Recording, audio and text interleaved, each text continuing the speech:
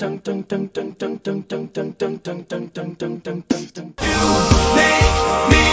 feel like I'm living a teenage dream. The way you turn me on. My sister will be Gosh, your lips suspicious. look delicious. My brother will be there at the door. Waves upon the tropical shore. My maid. Oh, I want some more.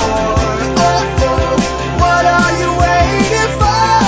Take a bite of my heart tonight. Whether life's disabilities left you outcast will lead or cease, rejoice and love yourself today, 'cause baby you were born this way. So raise your glass if you are wrong in all the right ways. All your life you were only waiting for this moment to arrive. This should be the end of everything. Somewhere only go, somewhere only we know. We taught the world new ways to dream.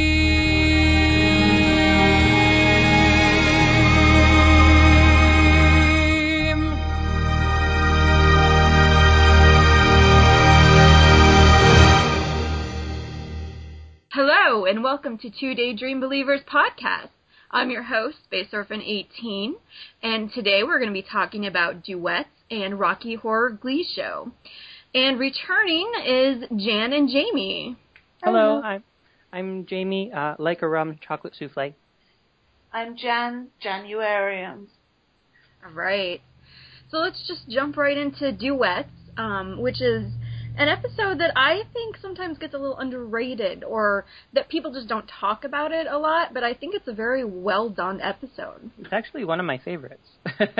I might have weird taste, but I really enjoyed Sam as a character, and I love Le Jazz Hot. It's one of my favorite songs ever from the show. So It's one of my absolute favorite all-round episodes of Glee as well. I think sometimes when people who are sort of particularly sort of Kurt and Blaine or Klaine fans look at season 2, because there's so many great episodes after Blaine arrives, that it sort of gets lost in that. But it's definitely one of my favorites, and I think it depends on your part of fandom, because it's such an important episode for Santana and for the Britannia relationship. I mean...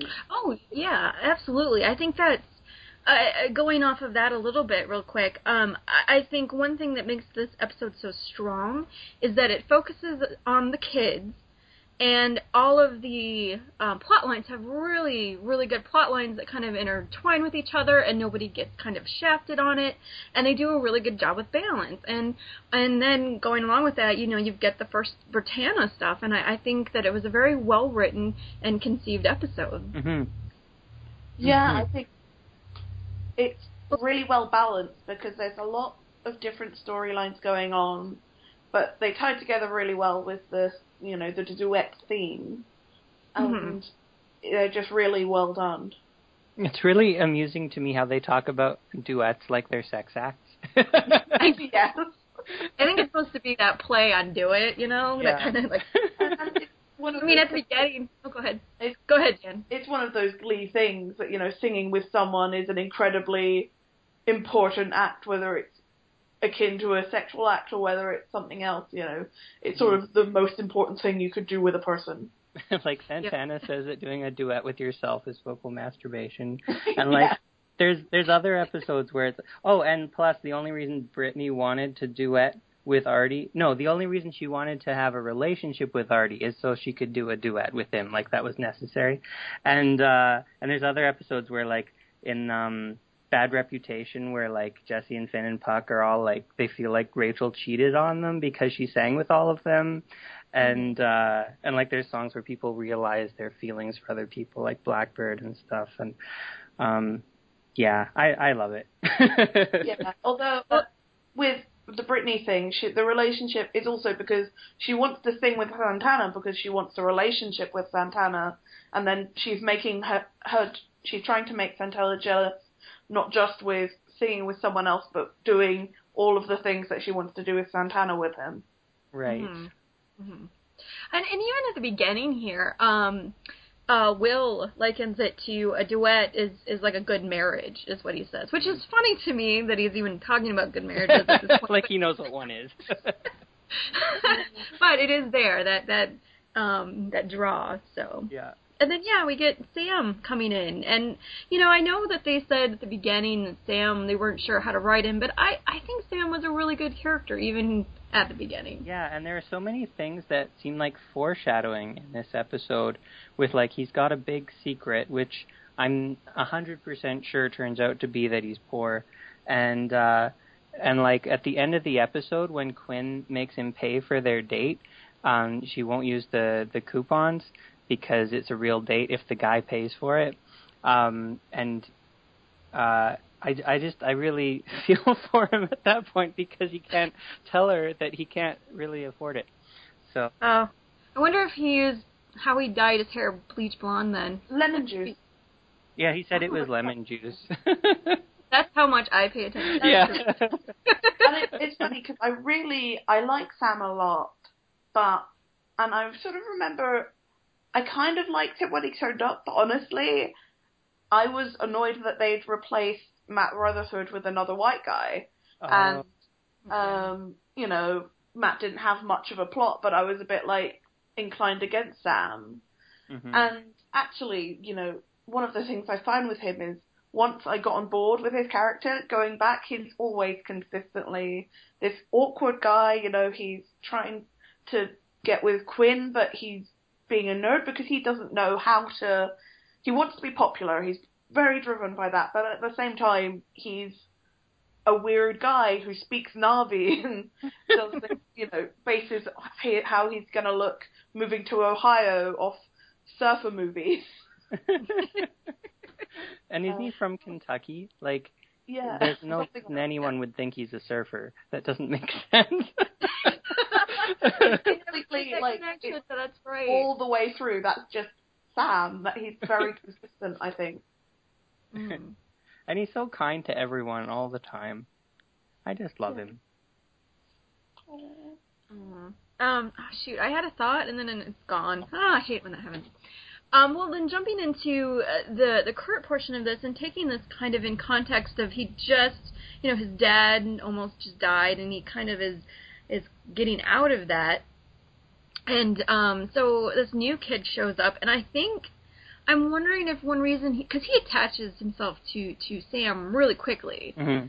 and almost blindly, because I don't know, what is going on in his head other than hair dye, but just, he's like, oh, that guy, I'm going to try and sing a duet, and I wonder if it's some kind of reaction after what happened to him in the beginning of the season, or I'm actually curious if a lot of it was a reaction to the way his friends treated him in Grilled Cheeses, because I think that he felt really betrayed and let down by some of his friends who completely ignored his wishes.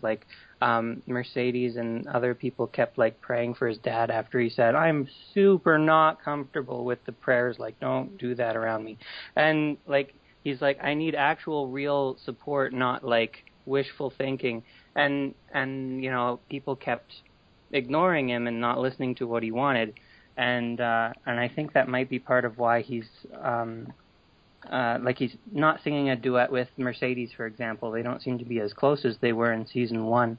And I think that all those the conflict in that episode might be a big part of that. So maybe he's trying to replace there's a new guy. Maybe he can be my friend because these other people are not supporting me in the way I want. I definitely think that's a really important aspect of him feeling alone, and his feeling alone at the beginning of season 2 is very important, and that it's not just about the active bullying stuff. I think him and Mercedes are shown to still be very close throughout the season, but him distancing himself immediately after makes sense, and especially just there's someone new, there's some chance, and the fact is he's so desperate for someone who might be someone that he could, identify with him in this way, that Mhm. it makes sense to me that he latches onto Sam and that he goes to Sam when he's still very raw from everything that's just happened with his dad and with his friends not really respecting his atheism. Yep. And yeah, you're right in that the theme of loneliness plays out even from, the beginning of season 2. I mean, it's a bit in season 1 too, but this theme of him being alone and not necessarily only tied to the bullying, even though that's an aspect later on. But when we see him later, connecting with Blaine, you come back to this and you're like, oh, he just wants somebody that he doesn't feel right now that he has somebody that he can really connect to on a different level than when he, has with Mercedes or even Rachel, and he's kind of searching for that kind of thing. Well, he's until this episode, him and Rachel have not connected, and that's really, I think people forget that a lot. They had, the closest they got was him giving her a cruel fake makeover. They weren't friends. Right. And actually, I just, last week, I finished rewatching season 6, and I watched 2009, and I sort of wonder if you put that into the frame of the whole thing, that he and Rachel sing a duet and he thinks they're going to be friends, and then she jumps him and says that's not how it works.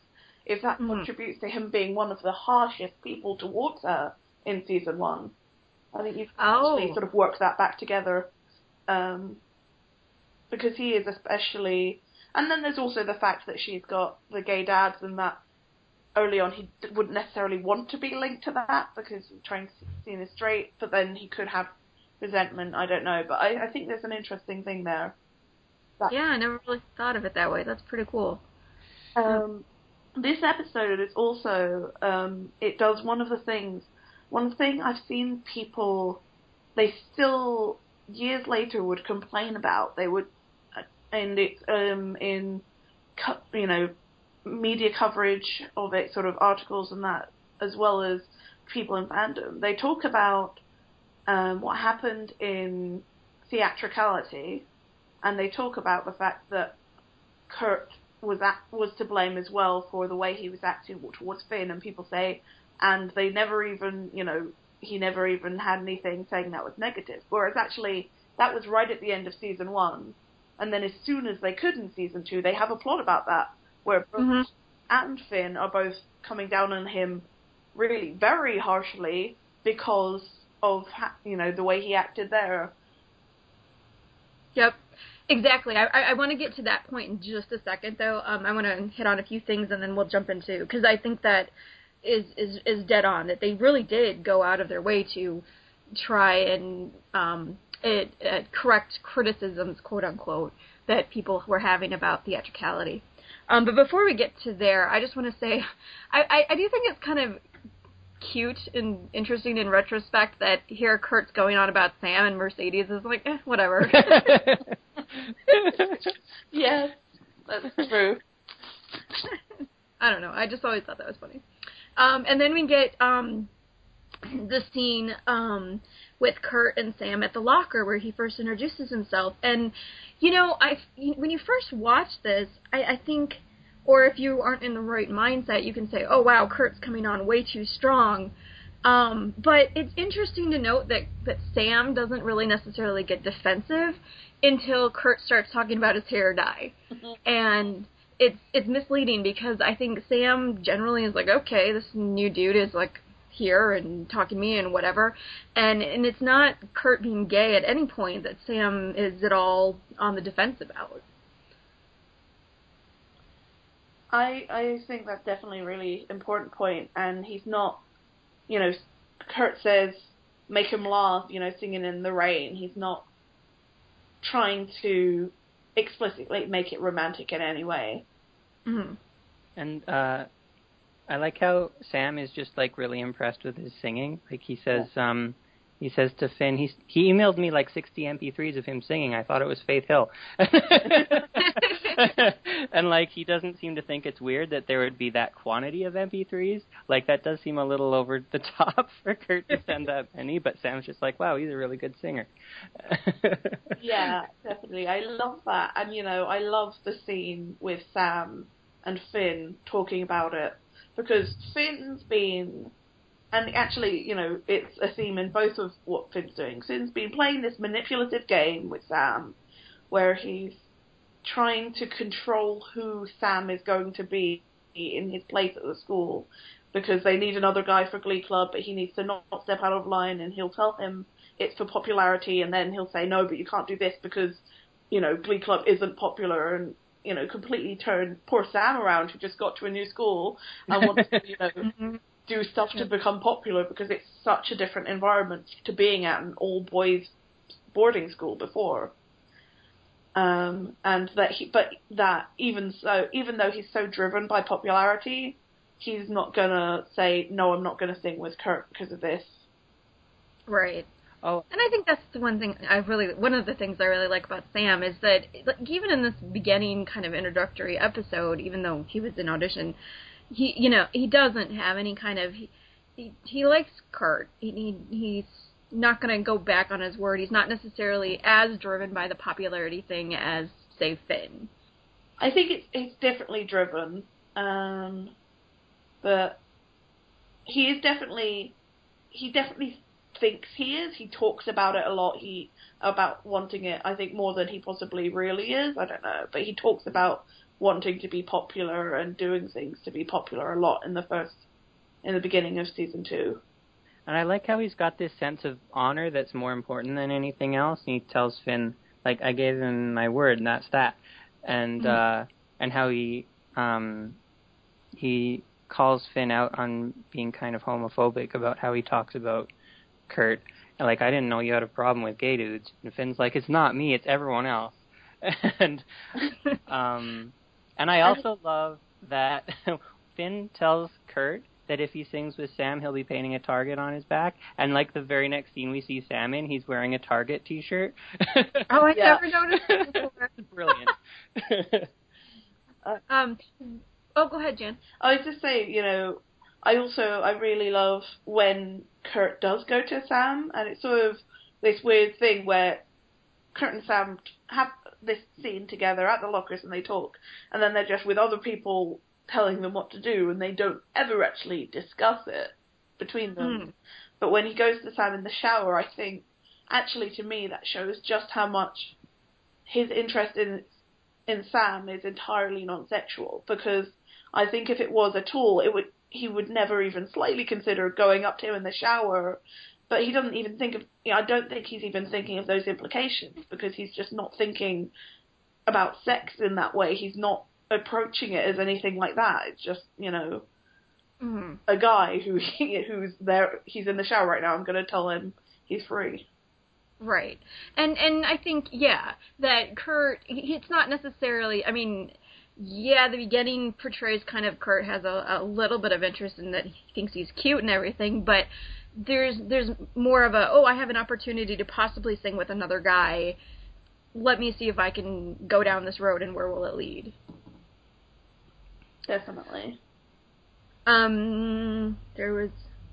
Oh, I do remember what I was going to say earlier, though. I actually remember when this episode was coming out, because there was a lot of discussion. I was only on the fringe of fandom at the time, but there was a lot of discussion on Kurt getting a boyfriend. And of course, we all know about Sam being the first candidate for that. And because I didn't know anything about fandom, and my friend told me about it, the person I was watching these with at the time. And I remember we were, like, the whole episode trying to guess if Sam was actually gay or not. And it's kind of funny to me in retrospect, because it's clearly he's not, but I don't know, that's just a side thought there. But he is still catnip to the gay dudes. They all have something with him. I was thinking about this watching season 6, because Spencer is clearly head over heels for Coach Sam. And there's the thing of Dave looking at him, and that's how Santana figures him out. That's true. What do you guys think about the whole discussion on, started in this scene, later it's specified towards Kurt, but Sam says, isn't it not appropriate for two men to sing a duet together? And yet in the same episode, they have no problem with two women singing together, and I just wondered what you guys' thoughts were on that. I think that it's partly a reflection of how in society in general people react badly to men being too intimate with each other, but women can like hold hands and things like that without necessarily being perceived as queer. And even if they are, they'll be gal pals. yeah, yeah, and so it's like it kind of makes sense to me that if I'm not clear on if the bullying that Finn is worried about is because it's two guys or because Kurt is known to be gay. But either way, I think it does make sense that people have more of an issue with two men being, presenting themselves in a potentially queer way than two women. And I think the word duet is part of his stumbling, because I think his thing is the concept of two guys singing a duet together is one that is one that he's possibly not really seen before, because even if you do get two guys singing together on things, it wouldn't necessarily be called a duet a lot of the time. Mm-hmm. Like, you wouldn't talk about Wham's duets. Oh, that's true. That's just those guys singing, yeah. Yeah. Yeah, I just think it's an interesting thing that it comes up again. I don't remember where, or if it came up before. Maybe it came up before, but anyway. And the duet that Rachel and Kurt sing at the end of the episode is based on a duet by two women that no one perceived as queer as well. So. Oh, that's a good point. Yeah, and well, Mercedes and Santana have done a duet before, but it was explicitly about the other one stealing the man, and who's that boy is mine. So that that was all part of Santana's sort of performance of heterosexuality that she did through seasons 1 and 2. But it's interesting, a little sort of minor point relating to this is when Tina and Mike start doing Sing from a chorus line, when it starts, you get Kurt's surprise face, and there's a lot of ways, that can obviously just be because Mike is singing, which is the first time he's done that. But also, he's singing the female part from that song. They've gender bent it, and he would know that. I didn't know that. I never knew that. Yeah. I didn't know that. And I thought it was just always, because he does make the best looking face during that song. But, yeah, that's interesting. Yeah, and I think it's one of those things that it wouldn't even necessarily be intentional, but I think you could definitely see it there, because he is the one being quite so shocked, and there's been so many issues about guys singing girl song and all of that, and Madonna Week drama. And even, the Lady Gaga things, the guys wouldn't sing that, and Mike was one of those guys. So. Oh, that makes a lot more sense. I mean, Mike's singing is kind of funny in itself, but the fact that I can see now Kurt's reaction makes actually a little more sense now. Thanks, Jan. Yeah. It also reminds me a little bit of in season 3 when Rory does his falsetto, and when he comes in and Kurt's like, okay, fine, somebody else can sing. Even though he's really singing falsetto, but whatever. Yeah. And another just tiny moment, and actually the Kurt and Bert, there's probably more to discuss there, but Kurt says he made some vegan carrot soup with whole wheat croutons, and there's something about that we're supposed to sort of have this, oh, that sounds like food Bert would hate reaction. And he says, do you know how hard it is to get saffron in this part of Ohio? I know. I watched the episode before I came on, and I caught that line again, and it just cracked me up. Yeah, it's funny, but it's also, that's a really luxurious ingredient, and he is trying to make this as luxurious and delicious as he can in sort of his Kurt way of adding saffron, when it can't be, animal fat or whatever else Bert might want to add flavour with. And Bert's like, I guess I can't add salt to it then. All right. Well, we'll get to more of that in just a second. Jumping back to the Finn and Kurt scene, and this scene was definitely a commentary on some of the criticisms they had, but at the same time, what Finn says to Kurt is really, really harsh when you sit and think about it, because he's basically saying, people you know, you are a toxic person to be around. And I don't think Finn realizes he's saying this. I mean, he thinks he's trying to look out for everybody here, but the way he puts it, it's like, okay, well, if you are a toxic person, Sam shouldn't sing with you because that's a bad thing. And it's really hurtful, and I don't know.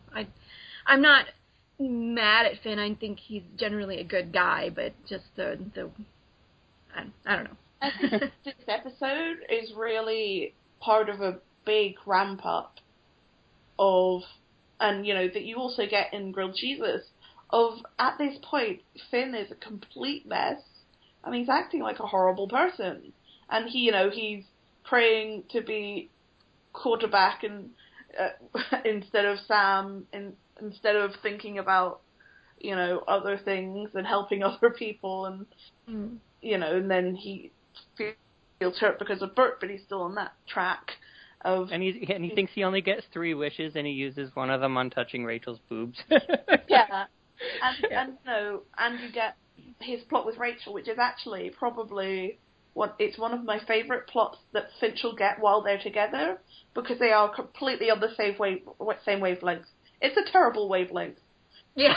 But they are completely, they're scheming together. He goes, hey, Grease 2, that was so bad, but you know why? We discussed why it's so bad. You know, it's a mutual thing of them, like, believing that they are so perfect they have to do something incredibly offensive. Oh, and one of my favorite lines from that whole thing is where Rachel's like, you know, I'm really not a good person, and Finn's like, yeah, but I still like you. And that is Finchel in a nutshell. No, I'm kidding. Go ahead. Oh boy. But yeah, and it's like I said, I think Finn is just, I mean, he's young and growing up in this society that thinks a certain way, and I understand where he's coming from, but, you know, this adds to Kurt's loneliness. I mean, no one else really knows what he's going through, and so it just all feels very heavy. Yeah. Yeah, and Finn is not, you know, he's not being there for him at this point, and that sort of builds up until you get Furt. You know, this is all building up the thing of that he just cares more about himself and his own popularity, and him and Rachel are sort of feeding off each other in this negativity cycle because they are so desperate to get this perceived status that he theoretically once had and hold on to it. And he's really hurtful to Kurt here. Oh, sorry, go ahead, Jen. Sorry. No. I also think it's interesting that this talk and the events around theatricality and resulting in Finn coming to him like this kind of also affect when he meets Blaine, why he's so very close off. I don't know if that's the right way to put it. He's not, you know, unlike with Finn where he was kind of just throwing himself at Finn, he really, you know, takes the, you know, other road. He's like, okay, I'll be friends. I'm not going to, push myself on Blaine. I'm not going to, whatever. And it's an interesting how it in a lot of TV shows, you don't always get this kind of connection. I think it's very interesting that they followed up what happened with season 1 into season 2 and et cetera, et cetera. Mm-hmm. Yeah, and Finn's basically victim blaming Kurt for any bullying that Sam goes through because it would be his fault for singing with him. Mm. And it's interesting that Kurt feels so alone here because he feels like no one's on his side, but then in a few episodes when, maybe it's not a few episodes, maybe it's longer, when everyone finds out about the bullying, all the guys want to storm out and beat the crap out of Dave Karofsky on Kurt's behalf, and that's their way of showing support. So it's not like they don't show intimacy or affection to Kurt, but they do want to look out for him and protect him, I guess. And that's actually, if you sort of jump to the end of it, with Rachel, that's what Rachel says, I think that's a really important scene for her, and that's the scene that is the beginning of Kurt and Rachel being friends, and becoming the friends that they do eventually, and going from what they were, which is not, they weren't close. And she says to him, I can't imagine what it would be like to have all these feelings for people in high school and not being able to act on them. and she says, I know you're lonely, but you're not alone. And she'll say, there's 12 people that love you, because, they do care about him, even as they are not the best at showing it. But at the same time, it's one of the things he says to his dad, I'm the only out gay person at school, because even having people who are close to him, it doesn't necessarily help. And then they're close to him and they care about him, but they showed that, in last week by praying for his dad even when they didn't want that. They did that because they love Kurt, but it wasn't something they should have done. Right. Yep. And yeah, so this kind of goes into the Bert scene where, they kind of are talking in two different pages, yeah, I mean, Kurt is so eager that, he's like, what am I doing wrong? And Bert is kind of being like, you know what, this is the world, and it doesn't mean, you shouldn't want to change it, but I like Bert's line about, do I have it written down exactly what it is? Probably not. Oh yeah, until you find someone who is as open and as brave as you are, you're going to have to get used to going it alone. And in this whole episode being about duets and partnerships and, even Sam meeting Quinn and all of this jazz, and Kurt is very intentionally on his own, because until he does, I mean, I like to think that this is a setup for Blaine, someone who can be on his level and understand things, he is going to have to, face a lot of these things by himself, which is, and it's not to say that, everybody won't be there for him, like they do, and I believe the episode's for when they go out and stand up for him, and Rachel comes at the end and sings with him, but some things he is alone in at this point in time. Sorry, that was a big long run on sentence. Yeah, I think that's a really important aspect of it, because, he wants all these things, and there's no one, he's not necessarily going to get someone who will be able to do that, because, it's the sort of environment where most people wouldn't feel comfortable being out, and if they were, they wouldn't necessarily, be where he is, and it's very hard, and you can see that in him throughout the episode. I mean, one of the biggest things, you watch Lucky, and, Sam he's not trying to sort of stab Kurt's emotions in the heart, he's trying to flirt with Quinn, but he says, right. I couldn't have asked for a better duet partner before they start. Mm-hmm. And then they sing, and it shows us, Tina and Mike, and it shows us all these couples, and then it shows us Kurt just being quietly devastated. Mm-hmm. And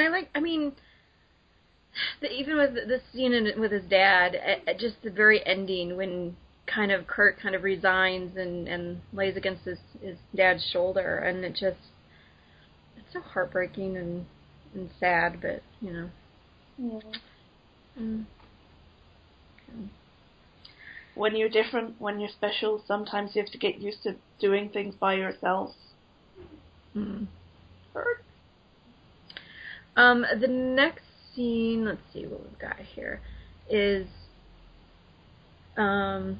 when he comes to see Sam in the shower, and I think you're right, Jan, there, where you can tell that this wasn't necessarily something that was supposed to be sexual. I mean, I think even with the scene with his dad, he's kind of resigned, okay, I just wanted to sing with him, this was just a long shot, I wasn't even that interested, but I just wanted to do this, and that it reinforces it. He comes to the shower and he's like, okay, you're off the hook. So. Yeah. I like the end of the scene, though, when he walks away and he's like, they have shampoo for dyed hair, and he's like, I don't dye my hair. And yeah, you do. Yeah, I like that they have that little sort of jokey moment between them, and it's both of him lightly teasing, because, it's hard for Kurt, and it's one of the many things that makes everything so hard, but this one thing isn't going to break him, he's not destroyed because he doesn't get to sing with Sam, it's just yet another thing chipping away, but it's not sort of crumbling his walls. So we get to Lejet's Hot, and Jamie, do you want to talk about why you like this one so much? It's my favorite. Oh my gosh. So like Kurt is amazing in it. Like his singing is amazing. That whole especially that long note at the end where he demonstrates so much of his range. And I like it better than the original version of this song. And the costuming also is amazing with him demonstrating both masculine and feminine aspects of himself, and I love that everyone supports him in it. The whole Glee Club cheering for him while he's being really visibly queer on stage, and he's got all the backup dancers. Like Mike is one of the people up on stage with him, and I wanted to compare it to a scene from How I Met Your Mother. Actually, there's it was like a couple years later. Barney's brother James does a performance that's like similarly like half his face is male and half his face is female, and it's on that it's played off as a joke. Like it's hilarious that he would do something like that. Like the characters are all like weirded out by it, and there's a laugh track, and it's just like such a difference in how that kind of gender variant performance is portrayed. Because when Kurt does it, it's a good thing, and it's playing with gender in a way that's representing an aspect of himself, and everyone's happy for him and cheering him on. And I just I don't know. I just I love how it's such a good thing for him to be different in Glee. Yeah, I love all of that as well, and I think one of the things that's really important about it is that this is Kurt sort of playing with the masculine and the feminine on his own terms, very much so. And, that's the big difference between this and Will assuming that he would pay Frankenfurter or Sue, telling him that if he doesn't dress as a girl, then they'll lose nationals. Because this is something very much on his terms, and, even as he's playing with the feminine, it's still a suit, and it's still something where he can... I think it's interesting, because we do see him as a Halloween costume, again on his terms, dressing up as Snooki? I don't watch Jersey Shore. But, generally, I think it's interesting when he does it, it's very much a particular form. And he just looks so confident, and he's performing like he was born to do it. It's one of the most amazing things. And I think one of the things that I like about it, they're supporting him, and I really love Rachel's in particular. And I think this sort of is part of what leads to later is I think it's one of those moments of recognizing something about the two of them that everybody else isn't quite there with their love of Broadway and particular types of performance. And you get that throughout all the seasons. There's a thing where one of them will do a performance that's very Broadway, and the other one sort of cheers for it in a different recognizory way. It's a new word.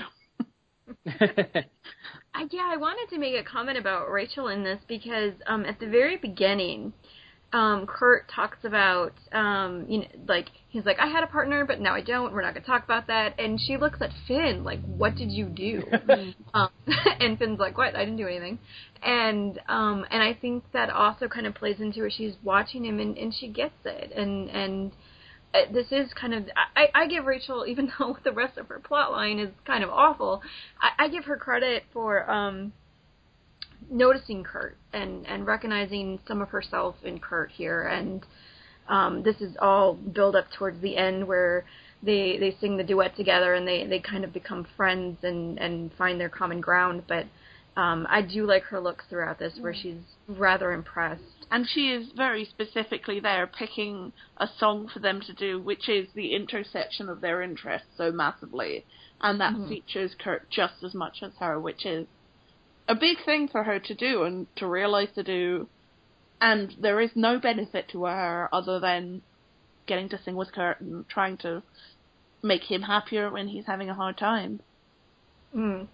Yeah, and I think that's kind of one reason. I mean, my issues with Hummleberry have always been in a writing stance, not necessarily because I think they're toxic friends or anything, but that's a whole other story for season 4. But no, I do think that she has this genuine, like, concern. And Rachel is not the type of person that usually looks beyond whatever is good for Rachel. So I do like that aspect of their friendship beginning with that kind of thing. And I really and it's one of those things I think it's funny because people, you know, it shows that up until this moment they are, you know, close, that she says, and she's so cautious about saying it because she knows how she feels. I think you and I are a little more similar than you think. And he says, that's a terrible thing to say.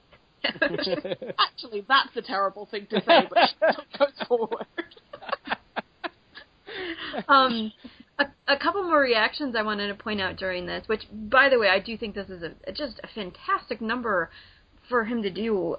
Just as a general performance of anything on the show, it is. Every time I watch it, I just admire it a little bit more because of how much work went into it and how much, like, it just shines. I think it's an underrated performance in a lot of ways. I like Sam's reactions.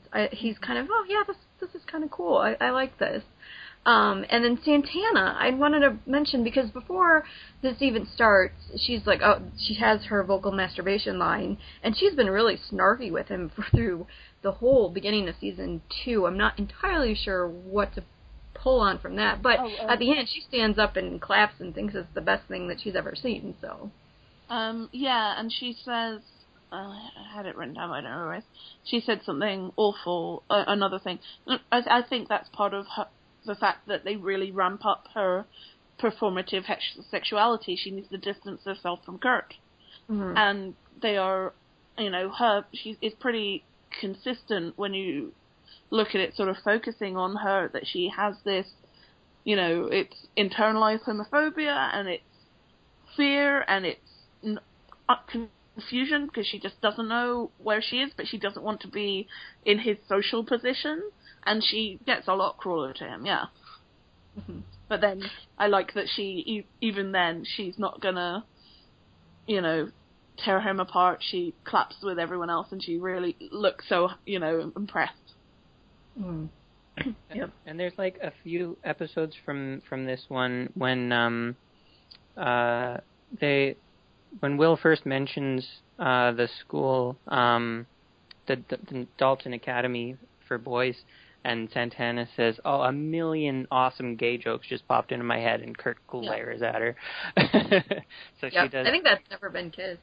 Yeah. So she does keep on with the you know, homophobia kind of thing for a while. Yeah, and I mean, it is something she does somewhat even later, but it's particularly prominent. At this point, it's very clear to me, sort of watching it with that focus, that it's being ramped up alongside, you know, they have that in this episode where we have seen that she and Brittany have an ongoing relationship, and an ongoing sexual relationship that Brittany wants to make more, and that she's denying.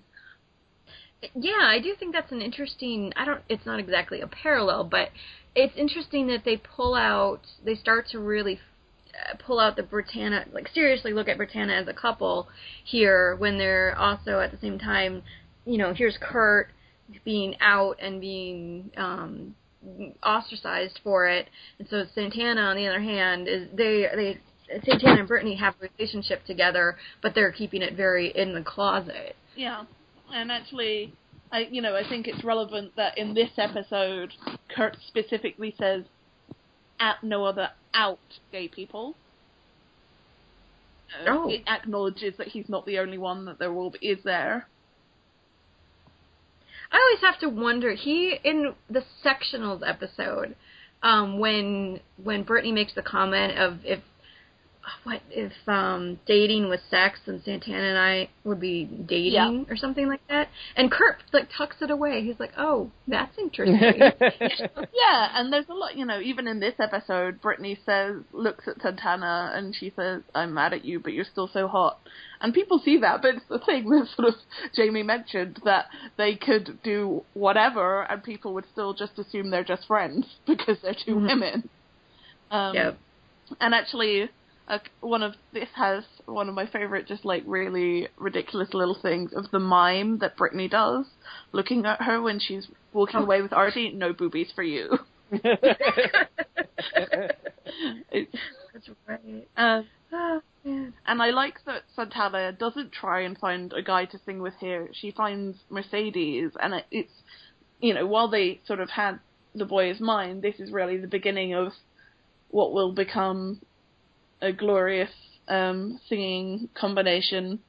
That's possibly my favorite duet partners on Glee, and I love River Deep Mountain High, and they do such a great job. But then also, she's gaining a confidence in herself to go, yeah, I can, I can be this lead person, which she wasn't trying to be. In season 1, she seemed perfectly happy to just sort of be swaying in the background and not singing. And part of that is that, it took them a long time to realize that Naya had an amazing voice, but also I think, she was in Glee Club and it was sort of for Sue, but it was also kind of the best part of her day, but now she's sort of more willing to be in Glee Club.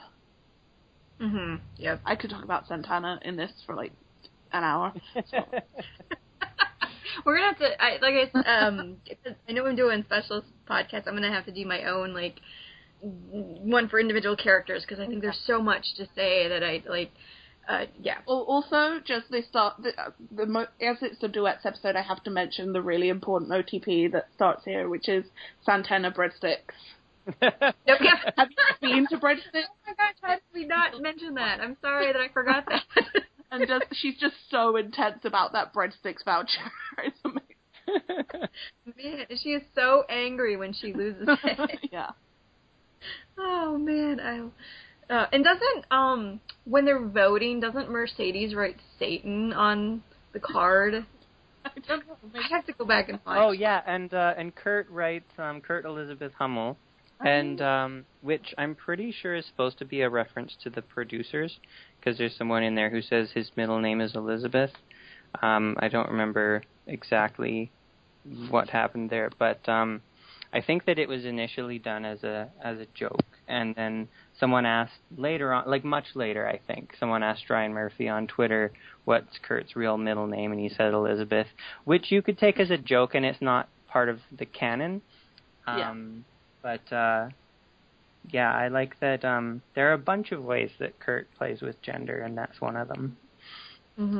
Yeah, I mean, I've seen fandom explore this in so many ways, and, from his mom being named Elizabeth, to him changing it to his mom's name, to, I've read a bunch of fics where Kurt is trans and his birth name was Elizabeth.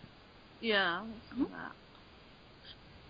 My question, though, is why is there a ball and a flower on this card? I'm staring at this still, and he signs his name, but is he bored? Is he, He's probably bored. He probably drew that, while Will was talking. And as we sort of brush it, just Happy Days Are Here Again, Forget Your Troubles is, it's probably one of my top 10 Glee songs ever. I love it dearly. And I think it's interesting because it's about being happy, but it's about people who've got a lot of trouble and who've, been through really hard stuff being happy. And I really like that when Kurt sings Soon Your Cares Will Be Gone, they show him with his cares, as it were. He's tucking Bert in as he's sleeping on the sofa at home. And the sort of contrast there. Yeah, that's, and something I've always thought about with Happy Days is that right now they may not be, but I think it's very optimistic for both Kurt and Rachel at this moment to sing with each other this particular song.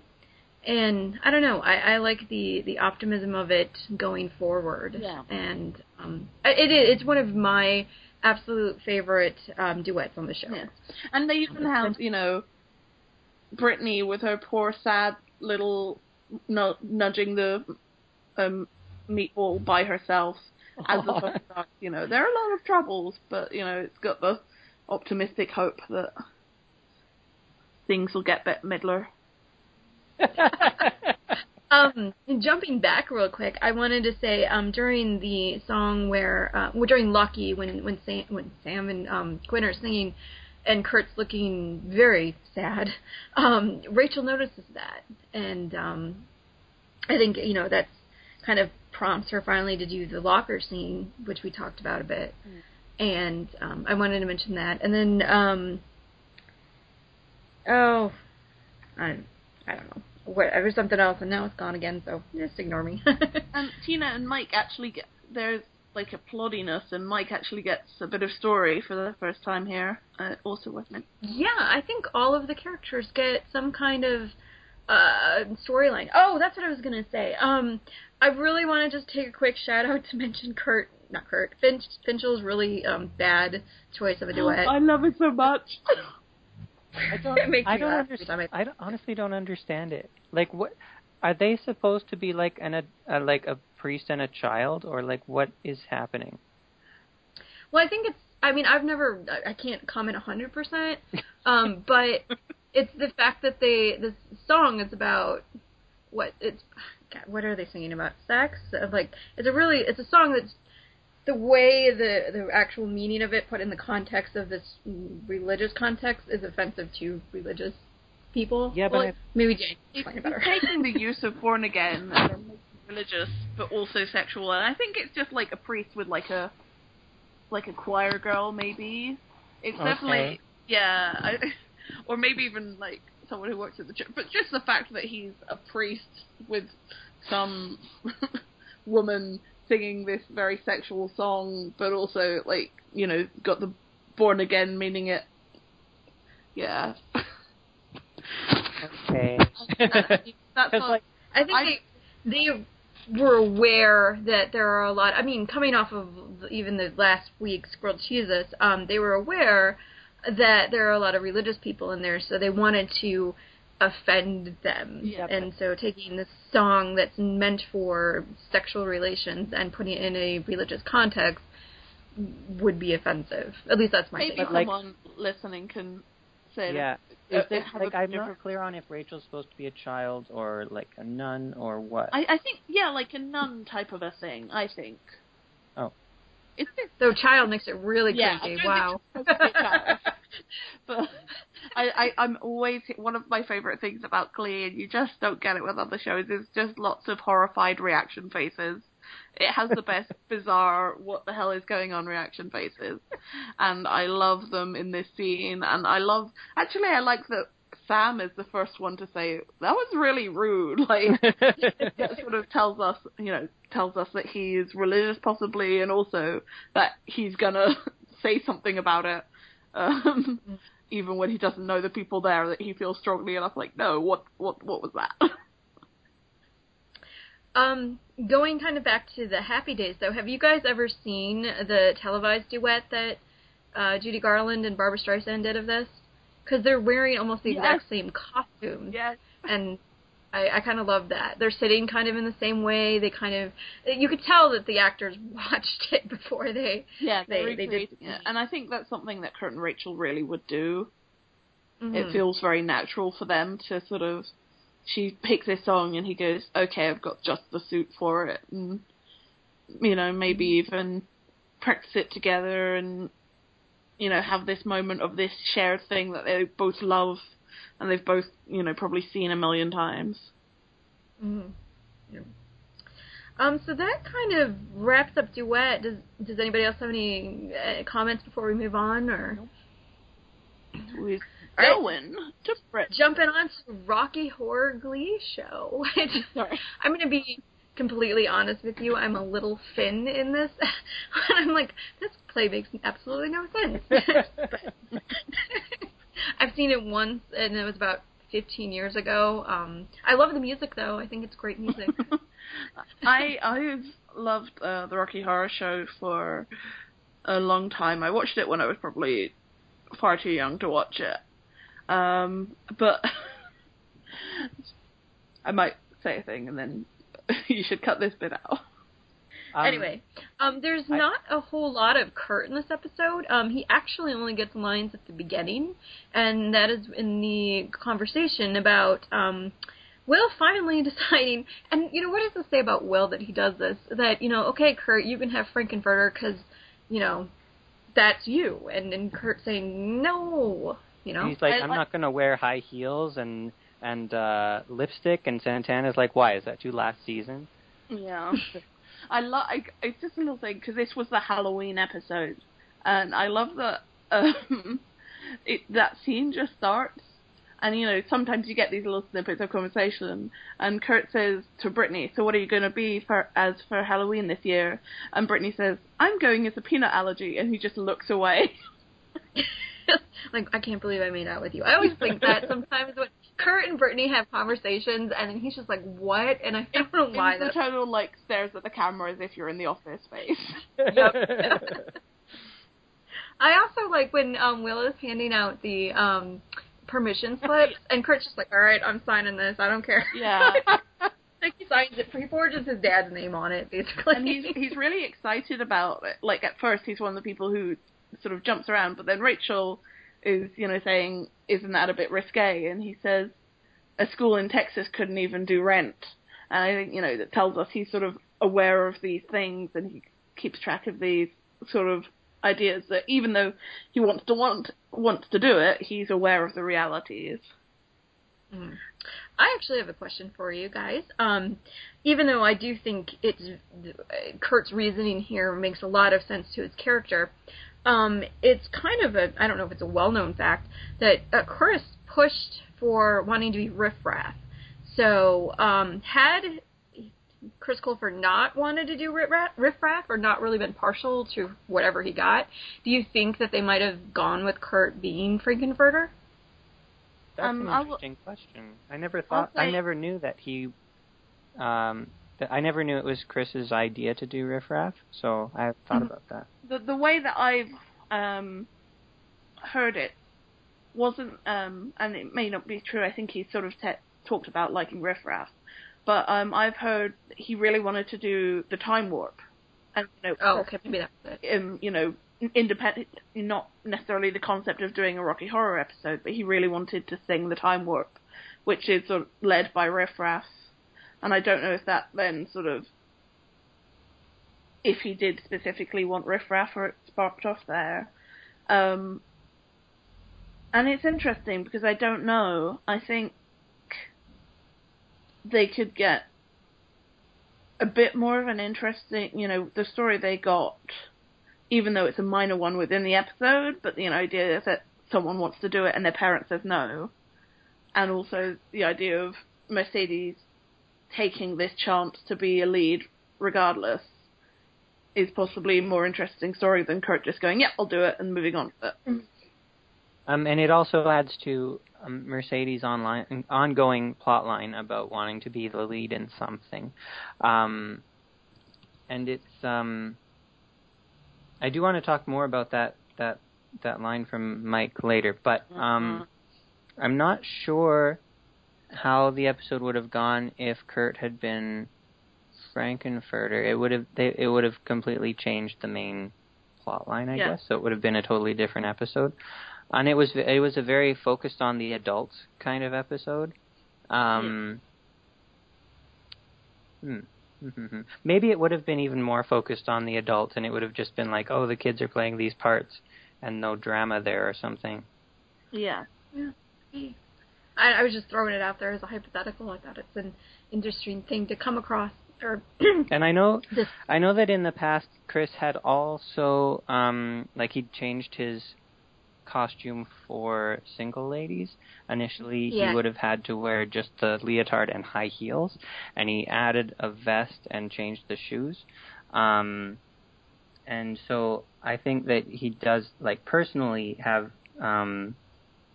feelings about dressing in too feminine of a way. Yeah. Yeah. I mean, single ladies especially was really, really, really early. And, well, he obviously still had, some feelings. And I think he was probably, considering he had to repeat that a few times and do it, in arenas, really happy that they changed that costume. But yeah, and I wonder, I think it could have been quite different. And I think it's a minor, in the way it's played in this episode, point that is very relevant to Kurt, our understanding of who Kurt is. And also our understanding of who Will is. Like, that he is just willing to make these assumptions about who everyone is going to play.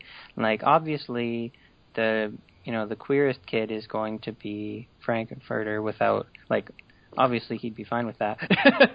Yeah, and Artie's the guy in the wheelchair, and Finn and Rachel are Brad and Janet, and everyone else. Yeah, the way Will casts this thing, as somebody who did a lot of theater in high school, it drives me up the wall, but that's just, we could do a whole podcast on Will teaching, I mean.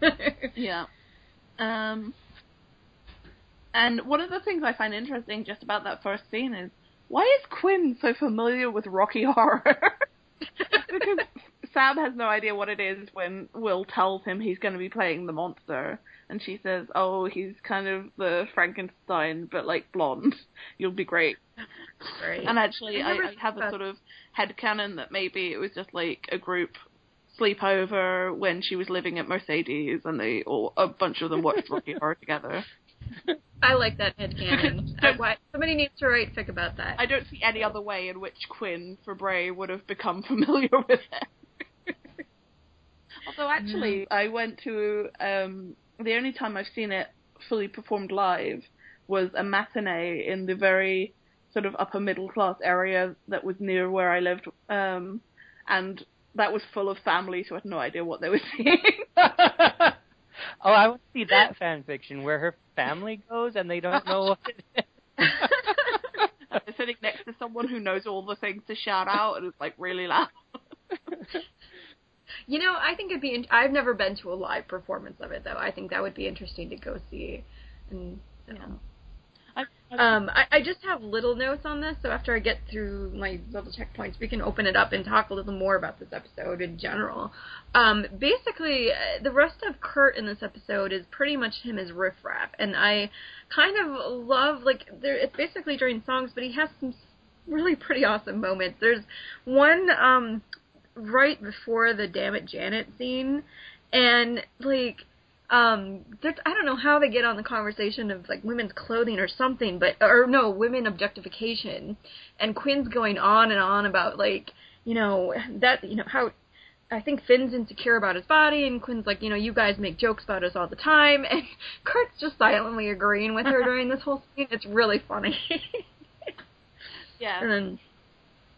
And also, just in Damn It Janet, I love his terrible homemade bald cap for that song. Yeah, I love that the costumes changed over the course of the episode. That was a really good touch. Yeah, I really like that they had that sort of rehearsal version where they were all sort of half in, they had some wigs and stuff, but it wasn't all put together yet. And I love that in this, like, practice scene, like, Kurt's really into it, whereas, Mercedes and Quinn are kind of, like, half into doing it, but he gets really into it. But he gets to be completely disdainful and disgusted by Finn and Rachel, and I think he's just enjoying it. Later on there's a light over at the Frankenstein place, which they don't. I love the actual full version of that song because Kurt gets to sing, and it's really gorgeous. I'm sad that they cut that out of the episode. Well, it makes sense at the time, but I think that didn't the guy that played Riff Raff originally and also wrote it, I believe, didn't he do the science fiction double feature song? I feel like that's a thing that I heard, and therefore, if they were doing the same casting, then Kurt would have done science fiction double feature. Actually, so for the stage version, Magenta sings science fiction double feature. Oh, okay. And Santana sings it, and we know that she gets to sing it because in the sectionals episode coming up, she says, "I got to be the lips in Rocky Horror," which is her only solo.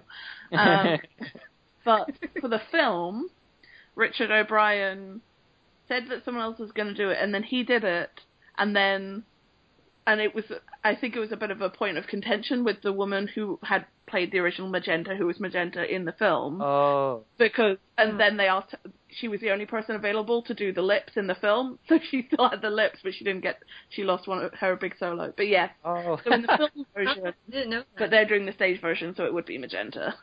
Okay. This is another little backgroundy thing that it's a Chris thing, but it's interesting because it always, because he's playing Kurt during this. Whenever Chris has something in his hands that he can twirl, he'll be twirling it. And It's on screen, therefore it's a Kurt thing. Yep. So I just think it's interesting that it becomes a Kurt thing. Yeah. Was he twirling in this episode?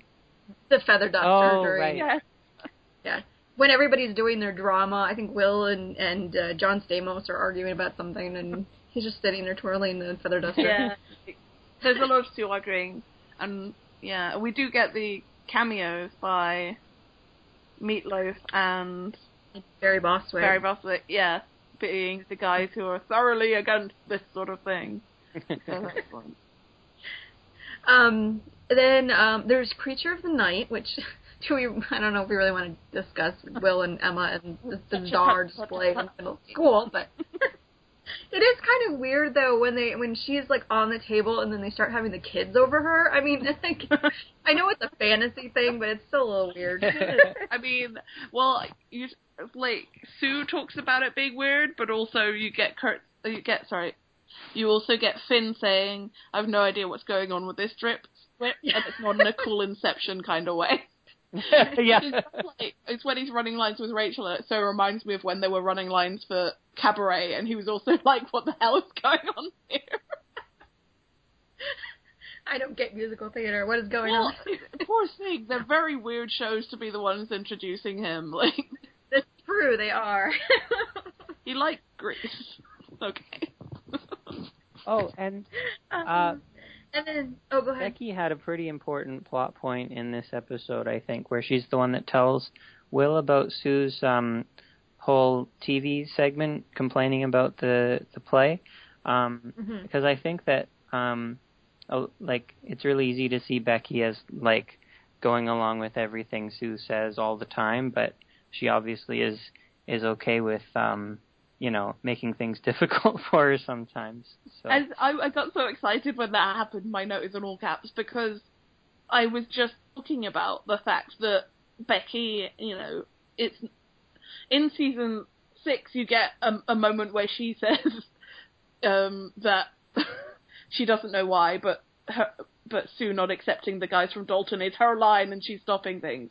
But, it's not the first time that she's been willing to go around Sue, and I was thinking of the fact that she does it in The Spanish Teacher, but then here as well, she's very clearly, like, going up to Will about the candy, and then she's not just saying, "Oh, it's in a tape." She's like, "Come on, I'll show you." Yeah. Yeah, she's not blindly loyal to Sue. Yeah. Absolutely. She's been trained by the best into being really manipulative. Yeah. There's also in Hot Patootie, Carl sings that, and pisses Will off because he can sing. Kurt's enjoying it, but he's not joining in the clapping. And then when everyone gets up, he gets up, and I couldn't see where he was, and he was sitting on the speaker while everyone else was dancing. Yeah, I was gonna say he wasn't. I think I made a note of this, that he's like half gone. You don't see him for half the number, but that's probably because he's sitting over on a speaker. Yeah, behind the band. I love his hat in that scene because it's the only time he's not really dressed up as Riff Raff in the 3/4 of the episode. Yeah. So. And then there's the scene we already talked about it a little bit, but where my favorite scene I don't know, just because I think it's hilarious, where they're doing the names back and forth, and he was like, I don't get any of this. It just has bad pacing problems. None of this is plausible. And Will saying over and over, my line, Finn's line, my line, Finn's line. Yeah, and I love that Will's like, this isn't helping, and she's like, what? This is my rewrite. And like, all of those lines are so funny. But then I feel so bad for Mike. He like is watching, sitting so far back alone during all the bits where he, you know, after his parents say no, Jamie, you want to talk about? Yeah, I was going to say, I don't really have any further notes on, I mean, that's pretty much all of Kurt until Time Warp, so go ahead if we wanted to open it up to talking about other things in this episode. Okay, so one of the things that people hated about, like, some people got angry about this episode being so, like, censoring the songs so much, and one of the songs that was changed from the original was Sweet Transvestite, in which Mercedes sings Sweet Transvestite from Sensational Transylvania instead of Transsexual Transylvania, as if transsexual is a bad word. And at the same time, in the same episode, when Mike says his parents won't let him do the show, his reason is they don't want me playing a tranny, which is a bad word. And so I find it strange that he would use that word, and that, I mean, I guess it makes sense that Mercedes legitimately is not transsexual, but she does in the song say she's a transvestite. Like, basically I can't wrap my head around the reasoning for the changes to the song if they can't say transsexual but can say tranny. Do you think that shows ignorance on the writer's parts, or do you think that they knew the connotation? I mean, I think... I honestly have no idea. I think one of the things with Mercedes is that she said she's going to modernize the song, rather than maybe, like, make it more appropriate to her singing it, or something. And yeah, like, the choice especially that she'll sing transvestite. And yeah, this is one of 2 times they use the T-slur in the show. It's also, and then in season 6 it's shown, and they specifically talk about it being a horrible term to use when it's used against Sheldon. Actually, it's one of those sort of small things that actually I really appreciated that at some point they did, you know, say that. Yeah, it's like they were correcting themselves. I would like to think that they were just sort of ignorant about it at this point, and then later they learned, and then they brought it up in a much, much later episode. I think a lot of people were very ignorant about it being a slur and about it not being an okay word to use. And I think certainly someone like Mike would, at that point, wouldn't have any context to know that.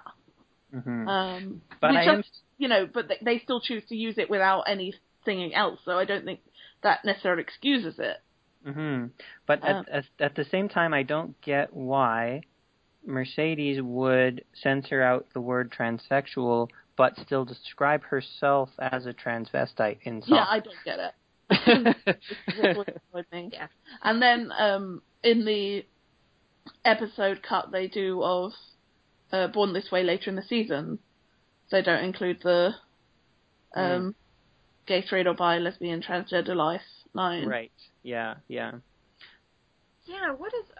it's so strange to me that they do that sometimes. And it's quite a common, like, shortcut of Born This Way, but you'd think, people have sort of talked about reasons. I know You Gotta Let It Out, who sort of does in-universe analysis of all of them, has talked about why that might not be in there. But I do think it's very odd what the way Mercedes changes it.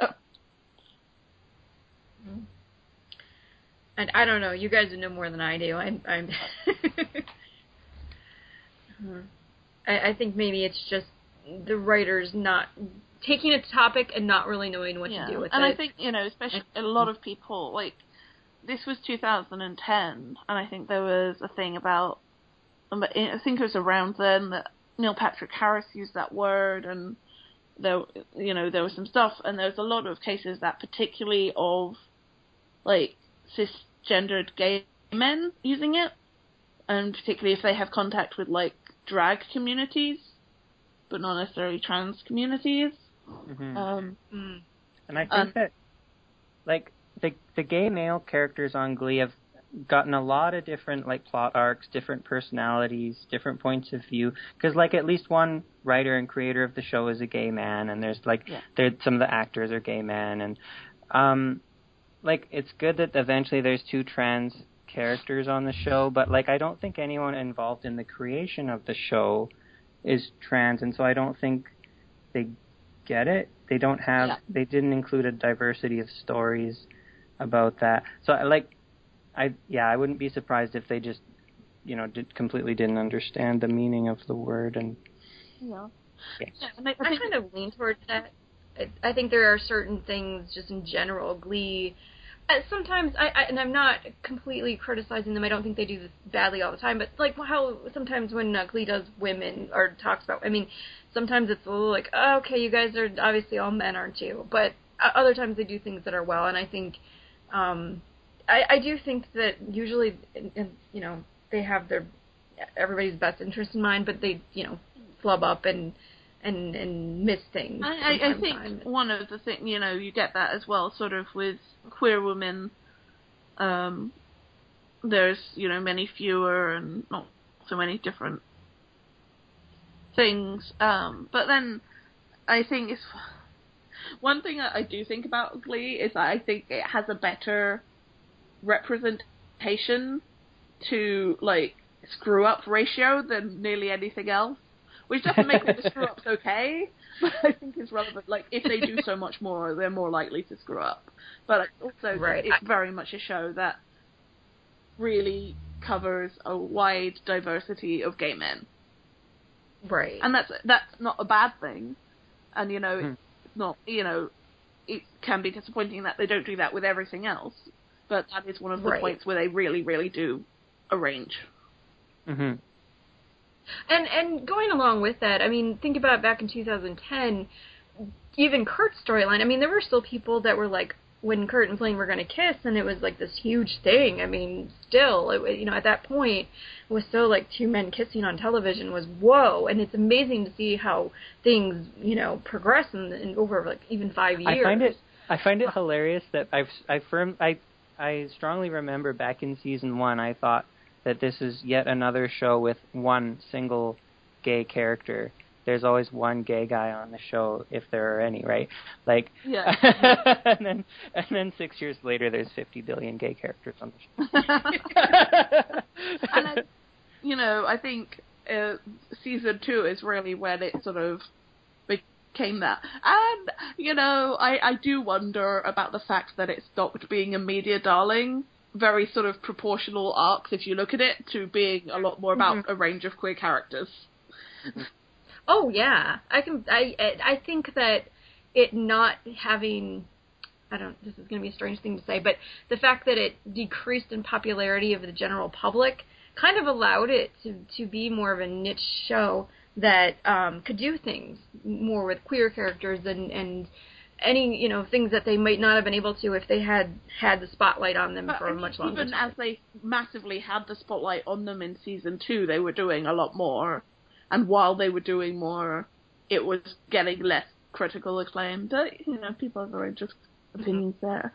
But, I mean, one of the things that's really cool about Glee, I think, is you get so much, you know, the reaction to Chris Colfer and Kurt in the first 13, where he didn't have that much, was huge, and that's why he became such a bigger character. You know, the same thing happened with Blaine, and the same thing happened with Brittany and Santana, that they covered this story because people fought for it, and there is something very cool about a show that started out being pretty straight, that became so queer because of the audience reaction wanting that at that point. Oh, yeah, and I especially think it's fascinating when you go back and talk about that the show didn't originally have any gay characters or any kind of queer characters in it, because, you know, Kurt wasn't even in it. So it's funny to think that you'd have this whole show, you know, about just a bunch of straight people singing. Like, who would watch a show like that? That's weird. I also, just talking about the episodes or a bit more, talking about some of the cisgender straight men in it.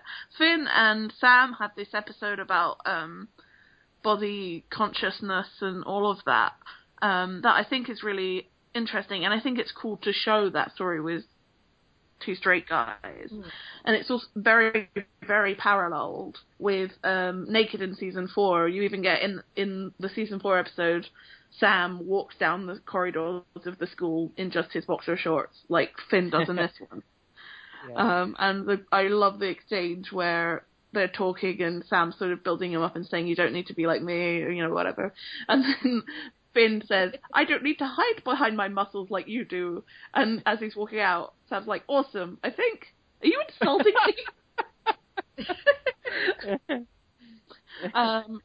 Yeah, and I like that we see a bit more of that. Because it's, you know, they had that massive, basically, you know, it's kind of in Cord's contract, he needs to be shirtless at least once per episode. Oh, man. Yeah, I you know, it's kind of a shame that they felt that they needed to stick to the Will plotline for so long, because I think the Will plotline in this episode is awful. His reasoning for doing anything in this episode just seems off and awful, and I think there's some interesting stories there with the kids trying to do Rocky Horror, and a lot of conversations you could be had, and it's a shame that they didn't explore that more. I'm a lot more interested in the kid's story, but I think this makes a lot of sense as a Will story, because he's very, well, you know, it's a consistent thing. He's always very childish and trying to, you know, he's not looking at things logically, and he gets so caught up in everything. So it feels pretty consistently bizarre Will to me. And yeah, it's kind of awful, especially all the stuff with Carl is just so ludicrous, but also like him driving into the scene, like driving onto the stage like 2 scenes early, and he's like, I was just feeling my interest here. Emma's just like, wow, yeah. You have such good instincts. Oh boy. Well, and I can't, thinking about Will making the decision, because he wants to get closer to Emma, to put himself in the position as an educator to be promiscuous on stage in his undies with a underage female. You just have to embrace that Will's a terrible person, and then it's all much better. Like, they don't even bring up the fact that, like, that's just a rehearsal with Emma, and on the actual show, he would be doing touch me with Rachel. Like, well, Sue brings that up, I think. Yeah. And actually, Sue says in her tape, pushing boundaries with being your only aim makes bad art, which I think is a good point. It's a weird one where I think she is, you know, I think she's often both right and wrong, and I think if all you're trying to do is push buttons, then you're not helping anything. And actually that does wake Will up to the fact that he was doing everything for the wrong reasons, and it, you know, there are reasons that they should do this that aren't just about him trying to win Emma away from a dentist. Yeah, I mean, it does kind of, it's an interesting conversation to have. Like, is Rocky Horror something that a high school production should do? You know, and there are lots of, it's not a clear answer on yes or no, but if it's just for somebody trying to hook up with somebody else, then yeah. A lot of people hate this episode, but I like it. But then I also wished I'd done Little Shop of Horrors, mostly because I think Carl should have sung Dentist, and it was... Oh, that would have been awesome. Oh, yeah. It's not really one of my favorites, but I do think there are a lot of little moments that are good in it, and the music's good. I think that they did a really good job with the music in it. And I wouldn't be surprised if I found out that the main reason they hired Cord Overstreet was so he could be Rocky. Well, that is true. I bet you they... Oh, that's so funny. I might be wrong about this, but I think Kurt Mega said that he was in the running for Sam, who he plays Nick the Warbler, who sings Uptown Girl, and has one line of one word ever. 3. Really?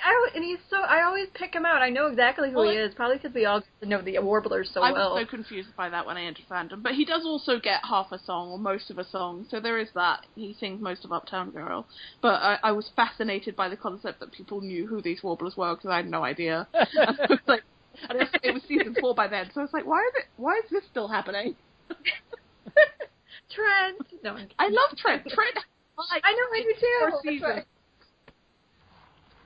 And one reason why I will be dead honest with you guys, whenever I get to, like, rewatching the show, and I enjoy the beginning of season 2, and I really like World Jesus and duets, and I get to Rocky Horror, I'm like, okay, I gotta get through this, and then Blaine's here. And I think a lot of people feel like that, and that makes people like it even less than they might otherwise. Yeah. Hank Green did a video about this episode of Glee. He's a YouTuber, and the thing is, I don't remember if he watched Glee much, but he's someone who sort of grew up doing Rocky Horror a lot. And I think he didn't like it very much, and I sort of disagreed with some of his reasoning, but I always remember that he did a YouTube video about this episode of Glee. Oh man. Alright, so we can end on the Time Warp, which I think is a great performance. I really like just a good all-round group number. Yeah, I do wish Finn had been given less of it, because Brad doesn't sing any of it in the show. They completely change what everyone's role is for that song. Like, at that point, they don't care what the story is supposed to be, or... The Columbians still get their bit, and I really like how they split that, with, like, Brittany dancing down the line and then swapping with Tina. I think that was quite a seamless double-cross transition, but, yeah, there's a lot of really odd line choices there.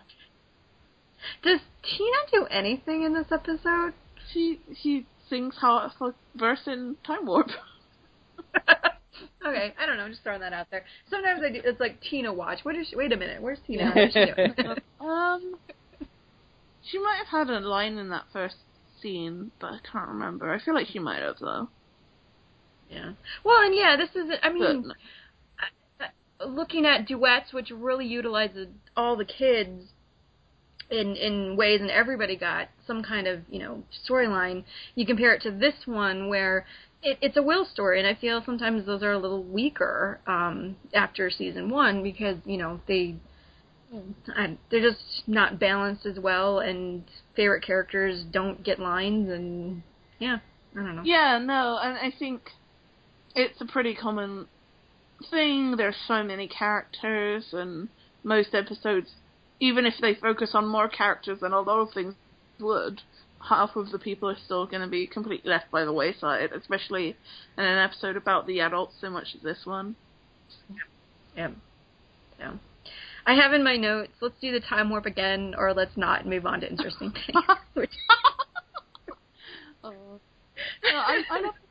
I'm sorry, I don't hate this episode. I thought, and they sort of, I liked how, when they had RT as the narrator doing it's just a jump to the left, like hands on your hips, and that I like put your knees in tight, and I like that you see him moving his legs, like just, it's a little thing, but that you can see that it's that way. As a random thing, I've become, I really do enjoy the song, but then playing Glee Forever, and it's so hard on Expert, and I'm like, forget it, I was watching it. I felt this with, it was sort of the opposite feeling, but I felt that it was just so frustrated because it's so hard in the game, and then Lucky, I'm just like, I've done this so many times in that game, and I didn't like it much to begin with. But it's growing on me. Because it's one of the easiest ones. Run, Joey, Run is all still, I'm like, why am I playing this again? Why am I doing this to myself? Even though in the show I enjoy it, but so. Alright, well, do you guys have anything else you wanted to add before we wrap up, or? I felt like I had a thing I was going to say a while back, but... Sure, go ahead if you want to.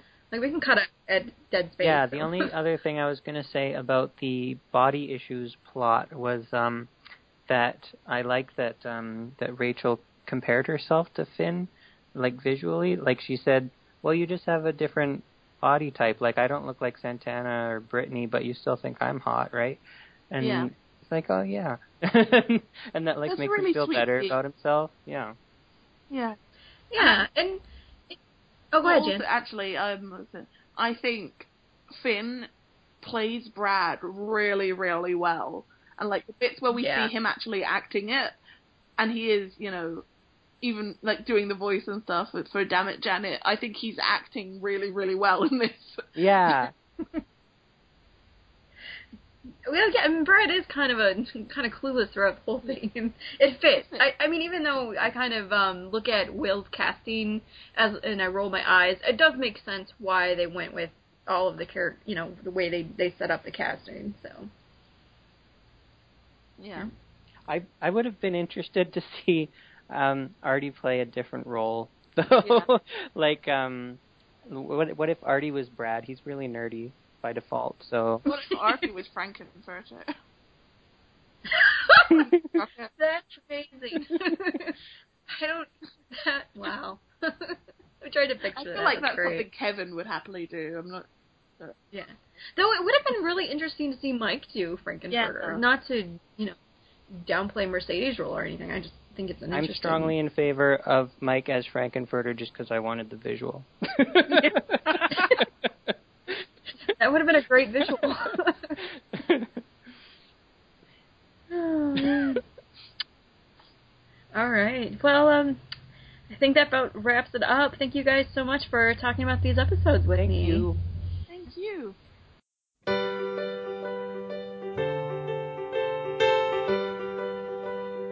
Dun dun dun dun dun dun dun dun dun dun dun dun dun dun dun. You make me feel like I'm living a teenage dream.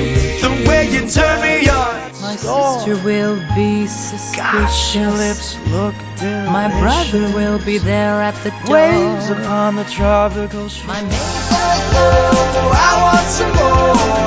Oh, what are you waiting for? Take a bite of my heart tonight. Whether life's disabilities left you outcast will lead or tease, rejoice and love yourself today, cause baby you were born this way. So raise your glass if you are wrong in all the right ways. all your life.